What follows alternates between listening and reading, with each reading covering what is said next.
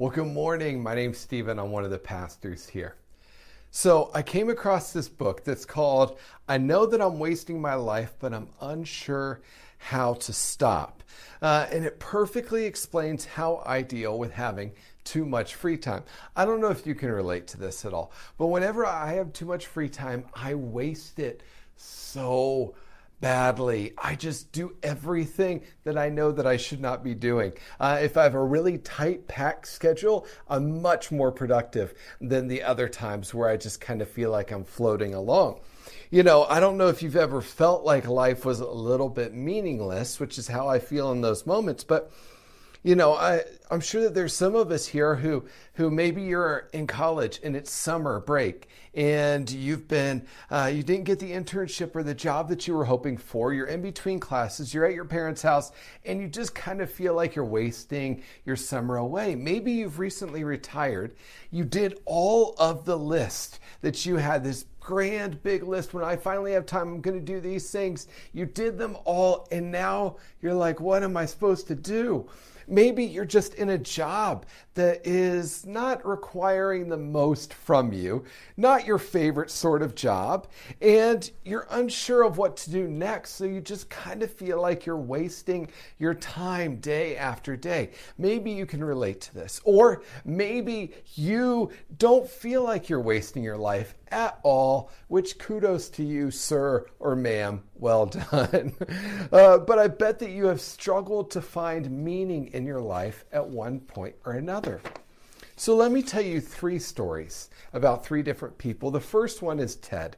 Ted, in his most honest moments, would say that he feels like his life has been a series of kind of mediocre steps. In his polished view, he would say that he's played things safe. He has safe relationships. He has had a safe job. He made safe investments. His life is busy, but it's not a stressful busy. It's just a good keeping himself occupied busy. And the reason that he's couched his life in safety and in busyness is primarily a desire at self-preservation, to avoid dealing with the pain and the frustration and difficulties of life. He's used those things to cushion himself in how he lives. Maybe you can relate to Ted in some ways in that. Or there's Tammy. Tammy is completely different. You see, Tammy believes in nothing, and she will tell you about it. She will tell you that institutions are always bad, that the church always has a problem, that governmental systems will always fail you. And don't get her started on Amazon or Apple. She knows that every single thing is not good, and she'll tell you about it. Tammy has rejected all institutions. Tammy, in her most honest moments, would admit that her life feels like a bit of a failure. And honestly, she feels some regret for having lived that life. Because you see, satisfaction isn't an option for Tammy. She might have momentary happiness when she buys a Twix, her favorite candy bar, but that's not lasting. Nothing sticks from that. Tammy is frustrated with the realities of our world and of her life. And last story of a person named Arthur, and this one may sound the most familiar for those of us who live in America.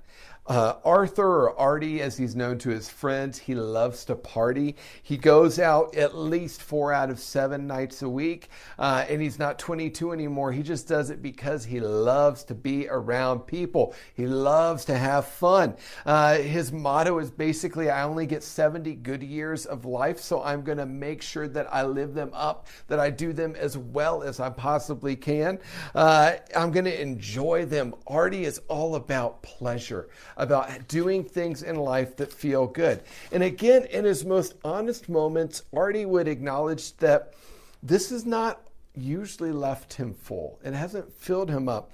But he would quickly end the conversation and move away to go do something more fun than have that conversation because that was a little bit of a downer. In many ways, Artie is living the American way. For the next 2 weeks, I want to dig into the book of Ecclesiastes as we continue our series called Wise Up. And the book of Ecclesiastes gives us a particularly in-depth look at the thoughts of a man who tried to live like Ted and Tammy and Artie. And at the end, he felt like none of it mattered. It was all meaningless. Life was meaningless to this man. You know, wisdom literature is filled with questions, and questions are good because life is filled with questions. And questions are also good because they help us to dig in deeper, to learn more about who God is. And this, my hope for us is that this week and next, that we can dig in deep and ask God questions that really matter. Questions like, is my life meaningless? Can I actually have contentment in my life? Is life on earth anything more than a broken cycle? And the reason I want us to ask these questions is because I feel like as we dig into these questions, we don't find these to be the basis of doubt. Instead, we find these to be the basis of true and deep and lasting faith. We begin to walk down a path that leads us somewhere good, to the presence of Jesus. And it's in his presence that we begin to find answers to these questions, because he is the one who gives our life meaning. He is the one who gives us contentment. He is the one who heals the broken cycles of our life and brings hope and love and peace in the midst of our realities. Jesus is the one who has the answers. And so I want to ask him what his reality is for us. But first, before we jump into Ecclesiastes, I just want to pray. So I invite you right now just to pray with me. Jesus, I thank you for your presence that's here with us. And I pray for my friends right now that they will feel the reality of that presence, that they will know that you are there with them, that they will know that you are speaking to them, that they will know that you have good things for them today, and that you want to meet with them and answer the questions of their heart. God, I pray for the ways that we've felt like we're living meaningless lives. Give us answers. Give us purpose. Give us hope. We love you, Jesus. We ask that your kingdom will come in our lives the same way it is in heaven. In Jesus' name, amen.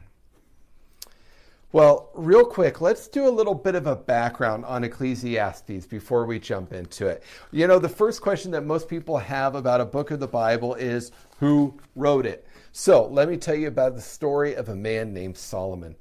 Solomon was the son of King David. David was the most famous, most popular, most devastatingly good looking. No, I don't know about that one. But he was the most of everything as far as kings were in Israel. He was the one who united all of the tribes of Israel together in one kingdom. He destroyed their enemies. He brought peace to the land. He was well liked, well respected by almost everybody in Israel. That was Solomon's dad. Solomon's mom was a woman named Bathsheba. Now, Solomon's mom had been married to a man named Uriah before, and then David had seen Bathsheba and had wanted her, and then they had an affair, to put it mildly, and as a result of that affair, that she became pregnant. And so David's solution to this equation was to have Uriah killed in a way that only a king can. And so Solomon is the second son of David and Bathsheba. Now, to say that his family life was messy would be an understatement. This is a tricky situation that he was born into. And Solomon became king after David died. On the night when he was to become king, he had this dream where God came to him and asked him, Solomon, what is it that you want? I'll give you anything that you want. And he said to God, God, I want one thing. I want wisdom. And God was so pleased with that he gave him wisdom, and he gave him much more. And Solomon was known throughout the world at that time as the wisest king. He was also known throughout the world at that time as the wealthiest king. He led Israel through a period of unprecedented peace. He was connected politically to all the other major powers in the known world. He married into lots of different royal families because he had some problems. You see, Solomon he loved beautiful women and he married lots of them. He had a relationship with about 1,000 women, which is just mind-blowing. He had everything that he set his eyes to. And so he became complicated. His appetite was huge, his character was weak, and his relationship with God became poorer and poorer as time went on. Solomon was known as a man who tried everything, who had access to everything, and was still left unsatisfied. And so even though he had a deep understanding of God and who God was, that understanding never made its way down to his heart and never affected the way that he lived his life. And so he struggled because of that. Solomon is assumed to be the author of the book of Ecclesiastes. And as we start to read it, I think it's going to make sense why people think that he's the author of this book. A few other things to keep in mind about this book. It is written in a first-person narrative. The teacher is the one who's writing about his experiences, his questions, his searching. He tells us all about it, and it's obviously written by somebody who is in royalty. The teacher talks about having access to everything and anything that he wanted. During the time when it was written, a king had everything. And he had permission to do whatever he wanted, and nobody questioned him. Otherwise, they would die. So if he makes a claim, it's really hard to push back and to say that he's wrong. Because a king had experiences that a lesser man would never have access to. And so there's this journaling that's going on by somebody who has access to everything and anything that he could ever want. He's called the teacher, is what he calls himself. And it is massively pessimistic. It is definitely the most pessimistic book in the entire Bible.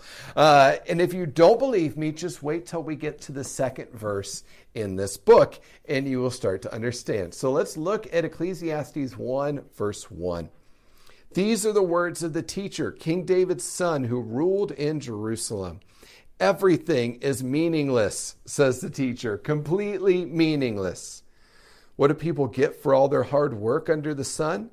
Generations come and generations go, but the earth never changes.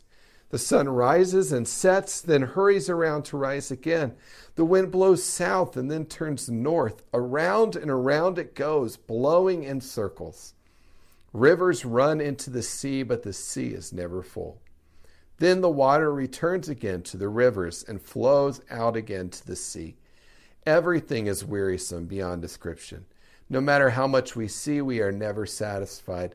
No matter how much we hear, we are not content. History merely repeats itself. It's all been done before. Nothing under the sun is truly new. Some people say, here's something new, but actually it's old. Nothing is ever truly new. We don't remember what happened in the past. And in future generations, no one will remember what we are doing now. Everything is meaningless, completely meaningless. Jean-Paul Sartre, the ultimate pessimist, once wrote that man is a useless passion. It is meaningless that we live, and it is meaningless that we die. You know, if you put Sartre and Solomon in a room, the rest of us would probably want to leave. But they would see eye to eye on many, many things. So I want to talk about this word meaningless that we have. I think it's important for us to kind of understand what the teacher means by this word. It's this Hebrew word hevel, which means vanity, emptiness, meaninglessness, futile, untrustworthy, a breath, a vapor, or a quickly disappearing cloud. And it's used 38 times in the book of Ecclesiastes. It is definitely the theme, the motto of this entire book. So there's kind of two ways that you could look at this word, that you could translate it. And so I want to look at both real quick and then tell you what my thoughts are. So one angle would be to go the kind of the vanity route, the vain route. when we use that word, we're usually describing somebody who looks in the mirror too much, cares a little too much about how they look, got to check themselves out, always thinks a little bit more of themselves. Somebody who Carly Simon would have sang, son of a gun, you walked into the party like you were walking onto a yacht. Your hat strategically dipped below one eye. Your scarf was apricot. You had one eye in the mirror as you watched yourself gavotte. And all the girls dreamed they'd be your partner. And you're so vain, you probably think the song is about you. So the teacher could want us to know that life is vain, meaningless, extremely pointless, like an apricot scarf. A vain, futile thing. And okay, I think in some ways that is what the teacher wants us to know. But I think that's limiting the idea of Hevel a little bit too much. The fact that it's also translated as breath and vapor imply this other idea. Because both breaths and vapors, while they're fleeting, while they're quickly gone, they do have substance. They are there. If we were to flash freeze my breath right now, you would be able to see it. If we were to flash freeze vapor, gas in the air, you would be able to see it. They might feel pointless and fleeting, but they do actually have some substance. So Hevel is best understood as something that will end quickly and will not return. Why does this matter? Well, I think it's important as we read the Bible to understand what the authors actually meant, not just what we interpret it as meaning. And so I think that it's important from that standpoint. But also, it helps us to understand the teacher, because this is a man who has tried everything and found it all inconsequential. All of it nothing more than a breath here and then gone. And he's had access to almost anything he wanted. In chapter 2, he gives us this huge list of things that he has created, things like, or things that he's done as well. For instance, it tells us that he got drunk a lot of times. And at the end of the day, he didn't find it to actually have that much meaning. It says that he built huge homes and vineyards, and he had lots of animals, and he had more money than anyone else he knew, and that he had beautiful women, and that he had great music. And in verse 10, it even says that he tried this really novel thing, that he got a job and he tried working with his hands, and that he found that to be really good. But still, all of it was fleeting at the end of the day. Verse 11 of chapter 2, as I looked at everything I had worked so hard to accomplish, it was also meaningless, like chasing the wind. There was really nothing worthwhile anywhere. He had it all and it was meaningless. So even though the teacher is not a religious role model, don't live your life like him. He was a Jewish man in his time period, which meant that he had a solid understanding of the Hebrew scriptures, which included Genesis chapter 1 and the creation account of God, wherein God creates a list of things that he has made. And at the end of it, he looks at it and he says to it all that it is good. The teacher here creates a list, a life filled with things that he's made. And at the end, he looked at it all and he said it was meaningless. And God creates a list of things that he has made. And he looks at it all and he says that it is good. So what's the difference between the good life that God has created and the meaningless one that the teacher has created? Well, two things stick out to me from this section. First, in verse 8, the teacher says, everything is wearisome beyond description. No matter how much we see, we're never satisfied. No matter how much we hear, we are never content. You see, the teacher had a contentment problem. He never had enough. And honestly, I think that this is a struggle for many people in America today. I think we're often guilty of this. We have as much as we possibly could ever want, by and large. Most of us do. We have access to so many things, and yet we're not really content with it. Our house is too small. Not enough bathrooms, bedrooms, space for me to do whatever it is. Our cars are too old. They're not new enough. Our technology is too slow, too small, too clunky, whatever it is. We are often a discontent, dissatisfied, grumpy, complaining group of people. And at the end of the day, we have trained ourselves to end up with no joy and a mild case of depression.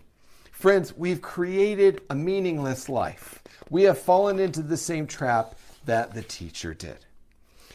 This past week, my mom was in town, and so we did some stuff around the state to just kind of tour her around a little bit. And we went to Tanglewood for a free concert on Monday, which was great, right? It's free, got classical music, it's fun. It was a beautiful day. It was sunny, it was a little breezy. We had a picnic. Afterwards, when we left, we stopped at Chick-fil-A, had dinner. Everyone was in a good mood. It was a great day, right?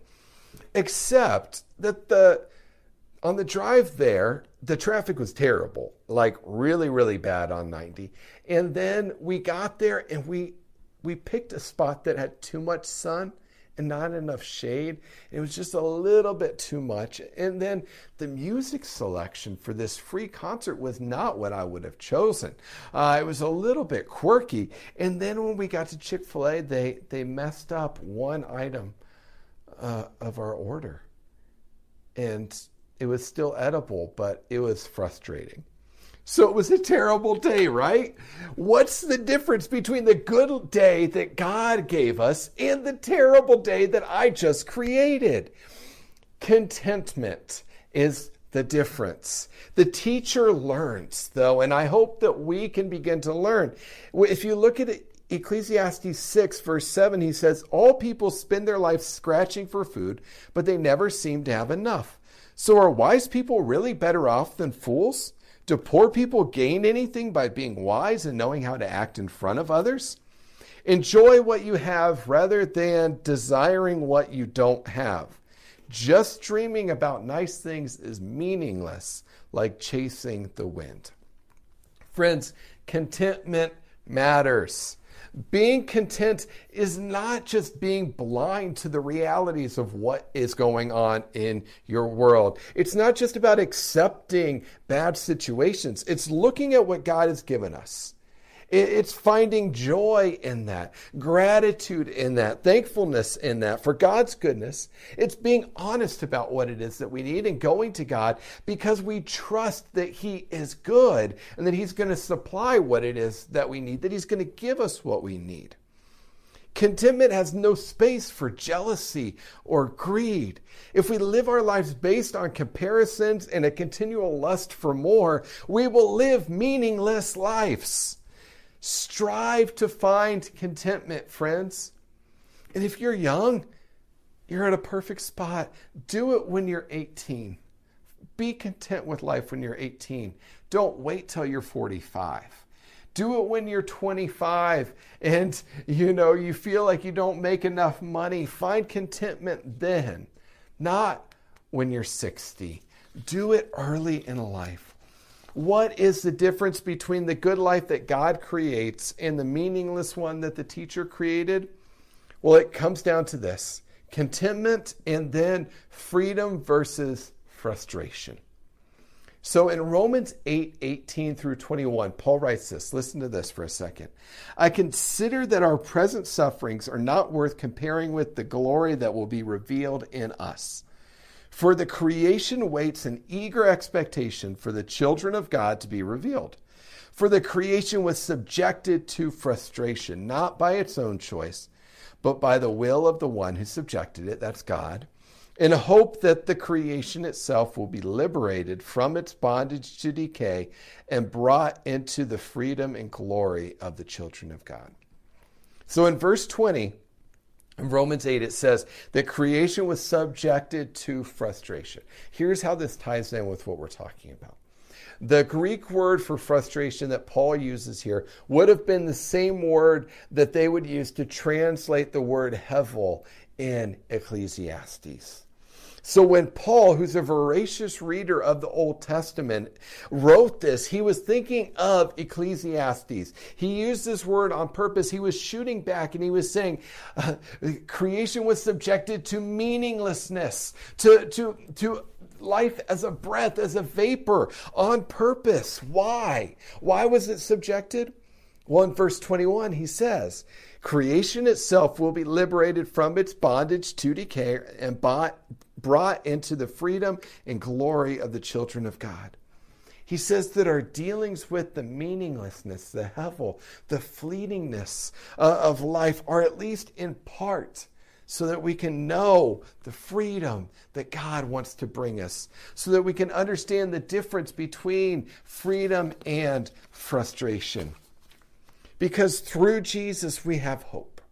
We don't have to live a completely blind faith in the goodness of God. We are able to see the goodness of God, of God's plan, that the death and life, the resurrection of Jesus, that our lives are being filled and lived in light of Jesus's love and sacrifice for us. And in that place that we can find meaning. You're not going to find meaning in anything other than Jesus. The teacher proved this. There is nothing else out there that is going to supply what it is that you're searching for. You're not going to find it in your job. You're not going to find it in your income. You're not going to find it in whatever, thing that you love to do or you love to eat or you love to drink. You're not going to find it in another person. You're not going to find it in a material object. You're only going to find it in Jesus. You could try and live your life like Ted or Tammy or Artie. If you're incredibly wealthy, you can even try and live it like Solomon. You can live your life like I did on Monday and be momentarily dissatisfied by something that's good. You can lack contentment and hope and feel life like life is an exercise in meaninglessness. All things vain and empty and quickly disappearing. Frustration with life is the path that many people take. You can take that path. But God, in His goodness, has given us another way. And here's the promise for us today, friends. You and I, we can be liberated from our bondage to decay and brought into freedom and glory as children of God. Living a wise life filled with contentment and freedom that our good Father wants to give us. That is what is being held out before us. That is what wisdom looks like. The way of wisdom is the way of acknowledging this and asking God to come and to change us.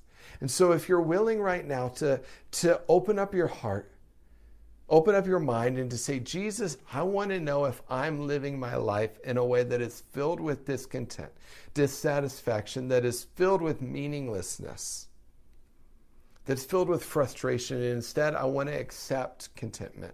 I want to accept freedom. I want to accept your goodness in my life. If you're willing to pray for this, I invite you just to open up your hands and to pray with me right now. Jesus, I thank you that you came to bring life, a meaningful, deep, power-filled, love-filled, joy-filled, contentment-filled life. I thank you that you are good and that you supply the things that we need, that you give us what we need, that we don't have to be constantly wondering if we're going to have things that are as good as our neighbor or our coworker, but we can find contentment in the places that we're at. And I pray, Jesus, right now that you will come and speak to our hearts. Help us to recognize the ways that we've been grabbing for things that we shouldn't be, the ways that we've been trying to find meaning outside of you. Jesus, I pray for each one who's with me right now, for them to be filled with your Spirit, to be filled with your awareness, and to hear from you right now. Breathe life into us, meaningful, deep life. We love you, Jesus. In Jesus' name, amen.